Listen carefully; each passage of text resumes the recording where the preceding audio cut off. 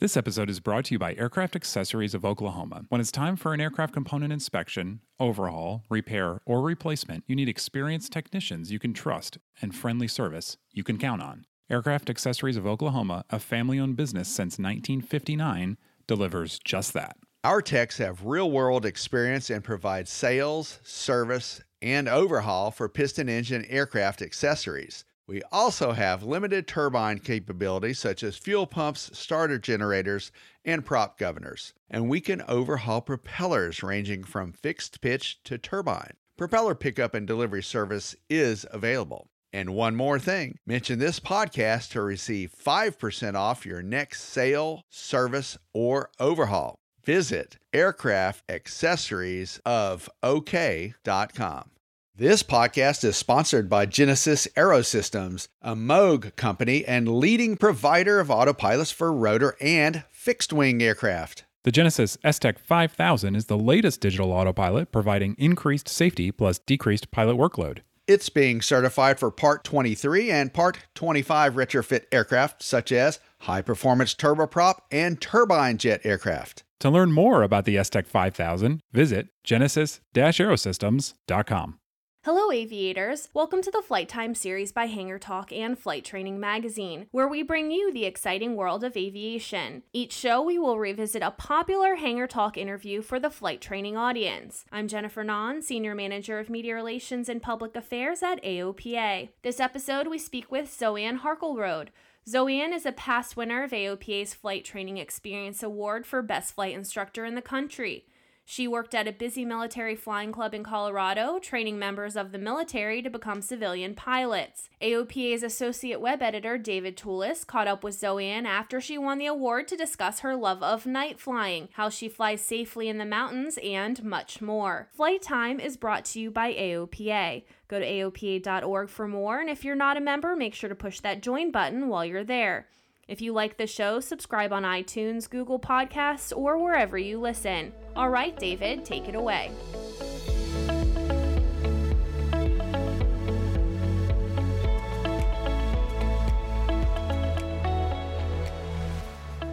All right, so via Skype, we're going to welcome Zoanne Harkleroad at the Rocky Mountain Flight Training Center, and you have just received one of our Flight Excellence Awards. Congratulations, Zoanne. Yes, thank you so much, David. Yes, that's quite exciting. It sure was. It sure was. And we're so glad that you're with us today via Skype. And what we're going to do for our podcast listeners, we're just going to talk a little bit about night flying because the time change is coming up here shortly on November 5th. And we're going to chat a little bit about what you might have for some of us via some tips. Are you ready to go? Oh, yeah, let's do it. Yeah, the night's one of the most delightful times to fly. Everything just seems to calm down, both the air mass, the controllers, the traffic. That's just a gorgeous time to be out on most nights. It sure is. A lot of us really like to fly close to sunset because it's beautiful for pictures, but also for the reasons you mentioned, because the air does calm down a little bit, especially here on the East Coast. We have a lot of, activity late in the day, sometimes, especially during the summertime. First of all, let's go ahead and tell us a little bit about why you do like to fly at night. Maybe we can start with that. Sure.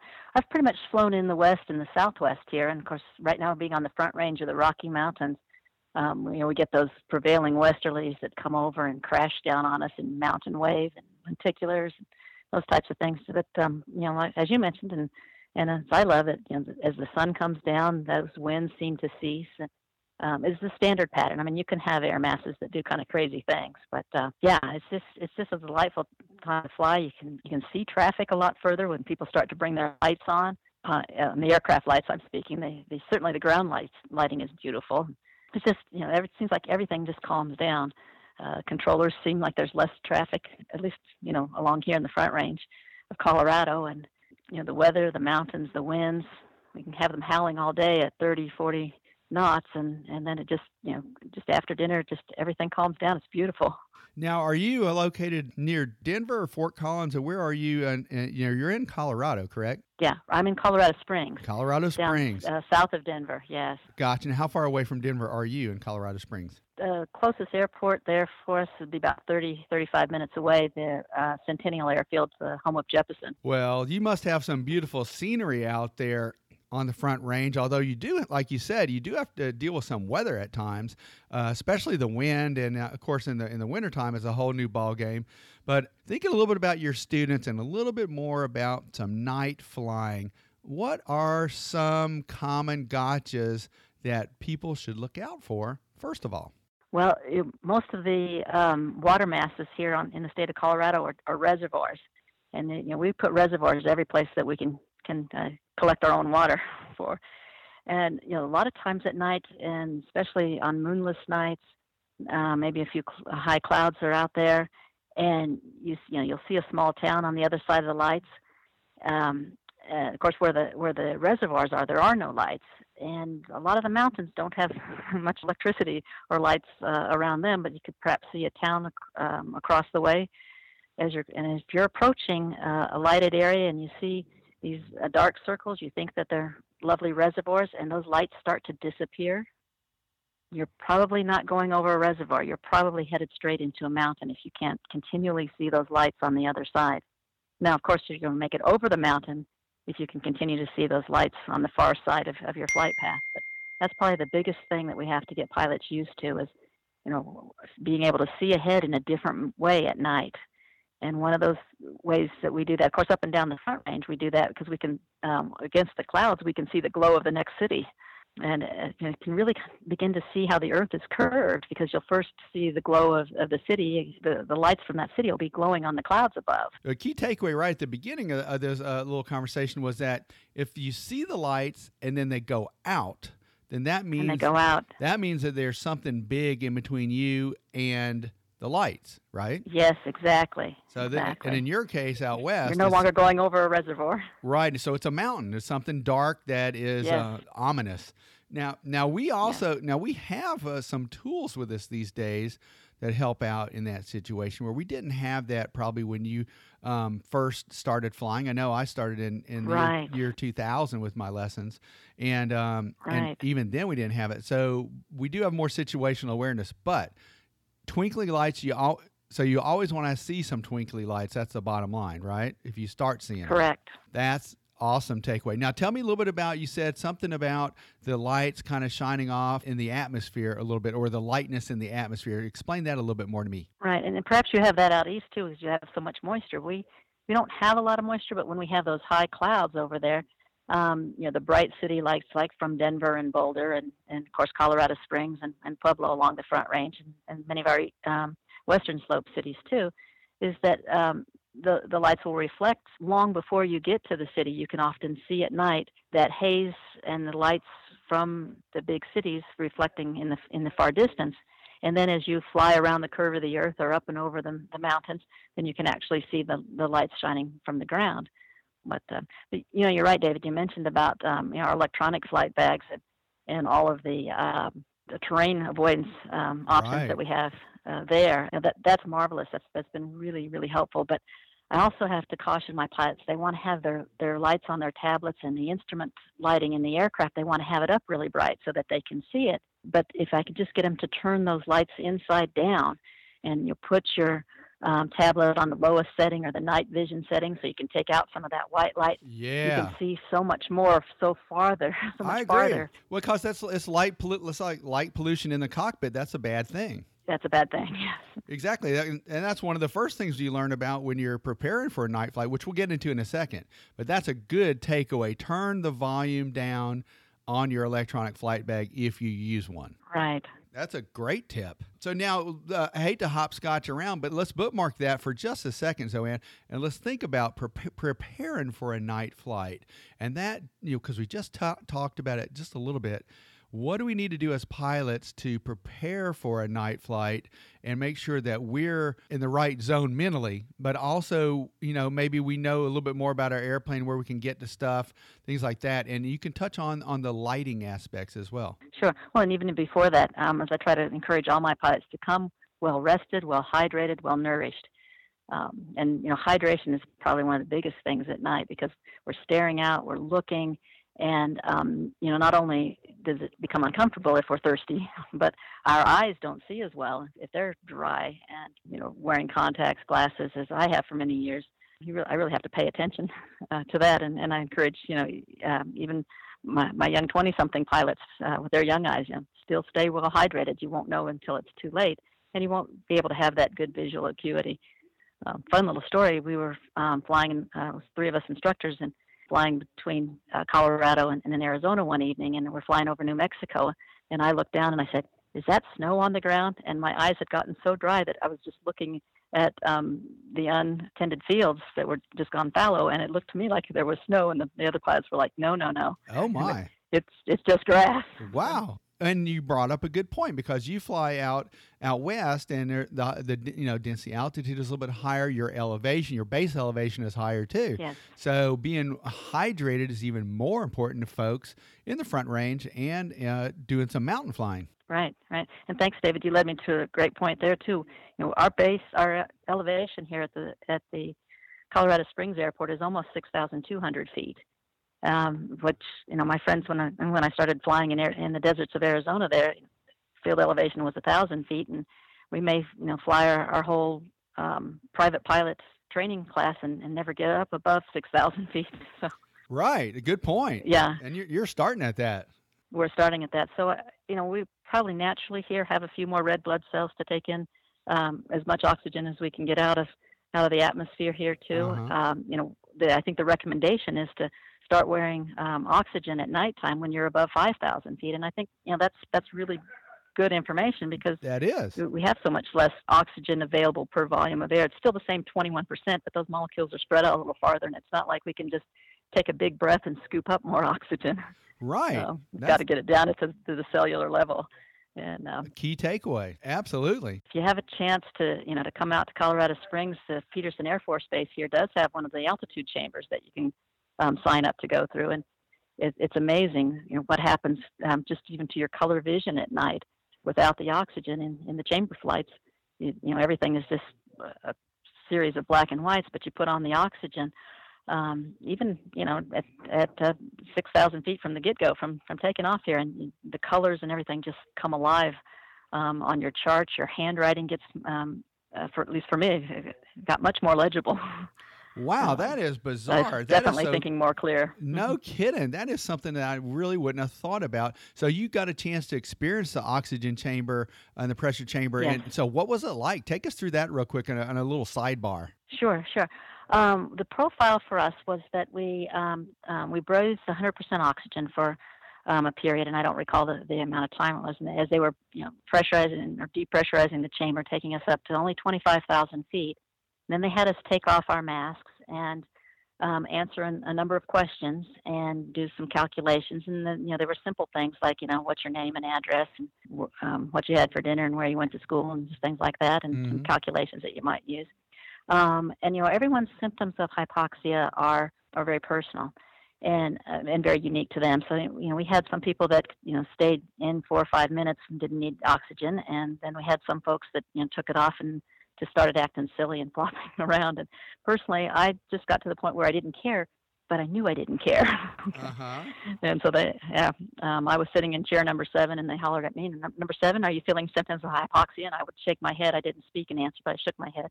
"Okay, number 7, start the emergency flow of oxygen, put all 3 switches forward." And so I'm going like, yeah, okay. And I knew that they were telling me to do that. I knew I was supposed to be, yet I still put the switches up one switch at a time. Okay, number 7, put those switches all up together and attach your mask. Well, as soon as I got all 3 switches up, even though the mask was hanging down, maybe 2 or 3 inches in front of me, I could begin to get that 100% oxygen coming in the mask, put it up, and I was like, yeah, I was really stupid there. Well, that is amazing. Yeah, but it was good to know that, right? And so now I share with pilots, whether it's a night flight or a higher altitude flight, a mountain flight. We do a lot of mountain checkouts up here. I let them know my personal symptoms of hypoxia is I begin to not care about things. So if you catch me not caring, you know that I'm in trouble at that point. Well, that's a key takeaway. A key takeaway from that flight was your own personal level that you just mentioned, right? And also, just in general, like you said, the colors were black and white, and they came alive when you had more oxygen. Right, and then that was the next part that they did for us is that they dimmed the chamber lights, and they put literally a color wheel in front of us. That you might see at any store when you're trying to match different colors of your clothes. They put those color wheels in front of you, then we took off our masks. And again, with the low lighting, the colors were all just, for me, it was just various colors of gray. And then we put our masks back on. They started the flow of oxygen for us, and the color wheel just came alive. But yet they had not changed the color of the lighting in the altitude chamber. So it's just our bodies reacting in a different way. And so it went from black, white, and gray to basically lit up like a Christmas tree the normal way. Yes, exactly. And I think that may be why some of my pilots sometimes will be turning up the contrast and brightness on their screens when we're flying along, that they may be getting some hypoxic symptoms, even though we typically will do our training flights at 9,500 to maybe 10,500 for our night flight training flights out here. Well, that's something you just touched on that is really kind of cool. If you find yourself turning up the intensity level of your brightness, of your EFB, or maybe even the panel lights, that might be a first clue for folks to say, wait a minute, it's nighttime. I need some oxygen. I need to lower my, if you have the opportunity, lower your altitude, or if you have oxygen, get oxygen going. Yes. Wow. Cut that flight short and go back and get a tank of oxygen. It's pretty cheap. So, yeah, even if it's 40, 60, $80 to fill a tank, that's a whole bunch cheaper than bending up something. Yeah, that's interesting. Well, think about also some of your students. You've got a whole gamut of students, from folks who are just learning how to fly to other folks who probably have are looking for an advanced rating. What about someone that wants to go and start their flight instruction? What would you tell them about their first night flight before they attempted it? What would you coach them into doing? What are some of the first steps? Sure. One of the things that I think is kind of fun and entertaining is to turn on the lights in your house, and then in nighttime, after dinner, or getting ready to turn in for the evening, and then turn them off and see how long it takes you before you can recognize things around the rooms, around your home. Yeah, I'm no longer 20-something or 30-something. I'm not even 40-something. I'm much past that. So it's something that I want to to try to keep assessing the health of my eyes and my vision. And I wear contacts, so of course I go to the ophthalmologist every year. But how long does that night adaptation really take? And you can find around your house, it doesn't take that long. 10, 15 seconds, and but you're familiar with that area. Now, if you go to your neighbor's house, you wouldn't, would you be able to do the same thing? But going, out in our regular training airport areas, which you're probably pretty familiar with when you first, our night flights usually happen in stage 2, so the pilot has anywhere from 10 to 20 hours of experience, but it's all pretty much in the local area. So now you go out at night and, you do those things that the FAA tells us to avoid bright white lights for 30 minutes before the flight, and you continually get that night adaptation as you're taxiing out and slowly looking and deliberately seeing the things that are around familiar. But for the pilot, that first time taking off, they tend to go quiet and have just that wonderful moment, and then they realize they have to fly the airplane. Yeah. I almost always will take that first takeoff, bring it around for a stop-and-go landing, and then let them have the second one. So the first time they can get those oohs and ahs out and kind of get their bearings and look for familiar things. I try to point those familiar things out to them as they go and what they look like at night. We have Schriever Air Force Station about 8 miles to the east of us, and that's a prominent point for entry and exit to the east from Colorado Springs. Well, it looks completely different at night. It is nicely lit up, and it's a perfectly nice square.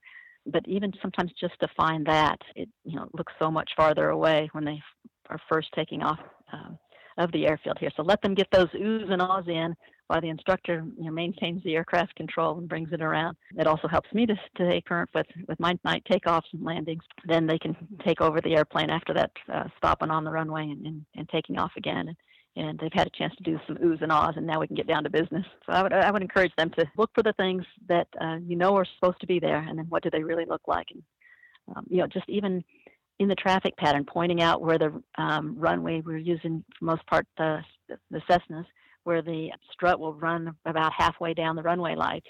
The runway will bisect the strut. Right. Look for that also, because they tend to kind of creep up close to the things that they're unfamiliar with. They want to get closer and make sure that that's it at nighttime. But still use those same references that they'd use during the day at the night. We have some antennas and lights on the top of Pikes Peak. The lights on top of Pikes Peak can be really hard to see when you're just staring at it from 15, 20 miles, 20, 30 miles away.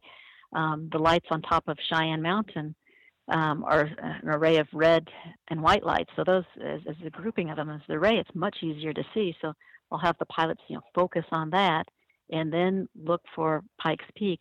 But it's not until they begin to understand how to look off center, not just stare right where they know it should be, look a little bit to the side where they actually can pop up and see that light on top of Pikes Peak. So that's a couple of key takeaways you just went over. One that just struck my mind is the use of that strut on a typical training Cessna and the runway edge lights there, and it should still be in the same basic relationship as if it was in the daytime. Sure, exactly. That way you're in, basically you're the proper distance away from the runway when you're starting your pattern work. Then also, you touched on this several times, talking about Pikes Peak and the local Air Force Base, but basically know your environment and the visual references, and that looks quite different at night versus the daytime. Yes, and then when we do night cross countries to places we've never been, I think the best key there is to get yourself a low altitude en route chart. Okay. And fly those routes. Yes, those actually tell you the safe altitudes. For the instrument pilots, they're minimum en route altitude. So if you're on those airways or Q routes, with our RNAV routes, they will keep you from hitting things, and that's what it's all about. So that's an extra margin of safety. Basically, you're saying look at those airways and look at what the minimum recommended altitude is and adhere to that. Yes. That's a cool takeaway. I would have never thought of that. Well, and a lot of us use the maximum elevation figures on our sectional charts, and the low altitude en route charts have those maximum elevation figures also. But in our area, right over the airport, courtesy of Pikes Peak, it's over 16,000. Oh man, so that would be a little bit impractical. Yeah, it'd be hard to do in a typical 172. Yes. That's interesting. Probably take all of our timing time. Right. Well, now, so those are some great tips. Now, we didn't get into illusions and things like that, but we did a little bit about the twinkly lights near a reservoir, and then if something came in between, we would assume that was a mountain or something, a big block of land that we don't want to hit. But think about the illusions and give me just one common illusion that pilots will go up against at night, and maybe one way to combat that. Sure. I was on an instrument flight with a pilot, and we were actually in instrument conditions in one of the training aircraft, and she said to me, she goes, "Oh, I have the runway in sight, turn 30 degrees to the right," and I'm like, "But my needles are centered," and I looked up, and she was actually looking at an interstate and was about to have us line up with the interstate. Okay, so, all right. Yes. Yeah, this was a double I applicant, so it's great to make these mistakes and learn from them, but with the right people in it. And I hadn't actually turned off the radio, so it didn't center up on its own. Oh, so the interstate was lit up as if it were a runway, basically, is what it sounds like. Yes. Gotcha. Yes. Now that goes back to knowing. But that goes back to knowing your environment too. But were y'all were y'all on a cross country, or was that local, or do you even remember? No, we were all on a cross country. I gotcha. So it might have been new to both of y'all. So now check and verify, and if something's not logical, there must be a reason why, right? Right. Gotcha. Right. That reminded me of another time when I was flying between some cloud layers, and this was a VFR flight, and we knew that. And this was actually in Arizona, so we knew that as we went further on that we were going to lose those clouds. At least so that we could land and so forth. But the clouds don't always level up with the horizon. So you can get some leans, if you will, even as a VFR pilot, not even being in the clouds, just being between a couple of layers. And those darn clouds, they just want to make you level with their time and angle. But now you have to really trust those instruments. That attitude indicator is right, and certainly. Your turn coordinator, if you're not turning, if that's not turning, it's not giving you any rate of turn. And Rod Machado used to talk about putting Pope soap on a rope, if you will, or putting some type of plumb bob in the airplane. Yes. That way you can, well, and helicopter pilots have a little piece of string that's in front of the string. And then I guess glider pilots use the same kind of technology. So soap on a Mm-hmm. rope or something like that, dangling from the from I don't know where you'd put it on a 172, but I guess you can hook it from the, I don't know if you have some kind of visor. But that's a good point that you bring up, which is, hey, look at your instruments, trust your instruments, and the horizon, it doesn't always equate to the horizon of the clouds. The clouds could start at a higher altitude, look like a solid deck, but actually be coming down lower. Yes. I've seen that in the daytime quite a few times, actually. Yes. Again, trying to equate what you've learned, in the daytime and how that might look and feel and understand it for night flying. We have a condition here where a lot of times the air masses will move up from the east or the southeast and pick up some moisture off the Arkansas River, and then we'll get that upslope condition where it'll pack right up against the Front Range Mountains. And to watch out for that, it's just like it says in the airplane flying handbook. The lights start to get a little fuzzy, the lighting gets fuzzy. Rather looks like someone's starting to spray paint moisture across your windshield, and you're like, oh, we might be getting into some areas of lower visibility. And out here for us in the West, if we don't have 50 to 100 miles visibility, we're just sure that it's IFR when it gets down to 12 or 20. But, I understand from flying back east some myself that it takes some getting used to fly at 3 miles visibility and 5 miles visibility. Right. That's a real good point. And actually thinking about precipitation at night, it might be a little bit harder to see that. And I guess that's where we're going with that. It might be harder to see the start of something like that. And then that could be a real bad situation if it's winter time or if the temperatures are low and you start to get some precipitation, and we're in an aircraft that's not certified for flight in the known icing conditions. Right. That could really be a gotcha. It gets downright dangerous very quickly. Yes. Right. Well, let's think. We'll wrap it up pretty soon, Zoanne, because I know you have a very, very busy schedule. But think about back to the first part of our conversation where you're telling me a little bit about some of your favorite reasons to fly at night. Is there any favorite place that you've been to at night? I just enjoy being out at night all the time. But my parents live across Kansas in Missouri, and so I have to say, going into Kansas City is just a delightful time at night. You go across Kansas, and there's all the small airports, and it's fun to turn on the lights as I fly across at night. Turn on, it helps know where I am as well to turn up the runway lights using the Common Traffic Advisory frequency. But then all of a sudden you get across the river there, across the Missouri River, and you're into the Kansas City area, and it's like you came back to home. So I'd have to say Kansas City is one of the most delightful places to fly into at night, whether it's the international airport out north or the airport downtown right along the river and right next to town. Las Vegas, I was just there for NBAA. That's, of course, a magical place to land at night. It's quite busy now, but you see a lot of the casinos and all those bright lights. That's a wonderful place to fly at night. Yeah, it is. I was just in Kansas City over the weekend for a little NASCAR race, and yes, I know where the big airport is. I did notice that there were quite a few airports in that area, but that kind of makes sense because we have a lot of aviation in Kansas, not just basically in Kansas City, but elsewhere. And but that is interesting. So is Kansas pretty darn flat for most of the way? A little bit of rolling hills, maybe? It's pretty much straight downhill for us, from 6,000 feet to 1,000 feet or whatever. Right. 800, and depends on which airport you land at. Yes. So if the conditions are right, you can probably see pretty darn far if you're in the Missouri, Kansas area. Right. You can see the lights from Kansas City about an hour away. You can begin to see the lights from Kansas City and know that that's cool stuff. You're headed to your destination. So it's cool stuff. I like it. Well, you have been so helpful to us, Zoanne. We really appreciate your time. Now, folks are listening to us on the podcast and they want to get in touch with you. Say they live in your area.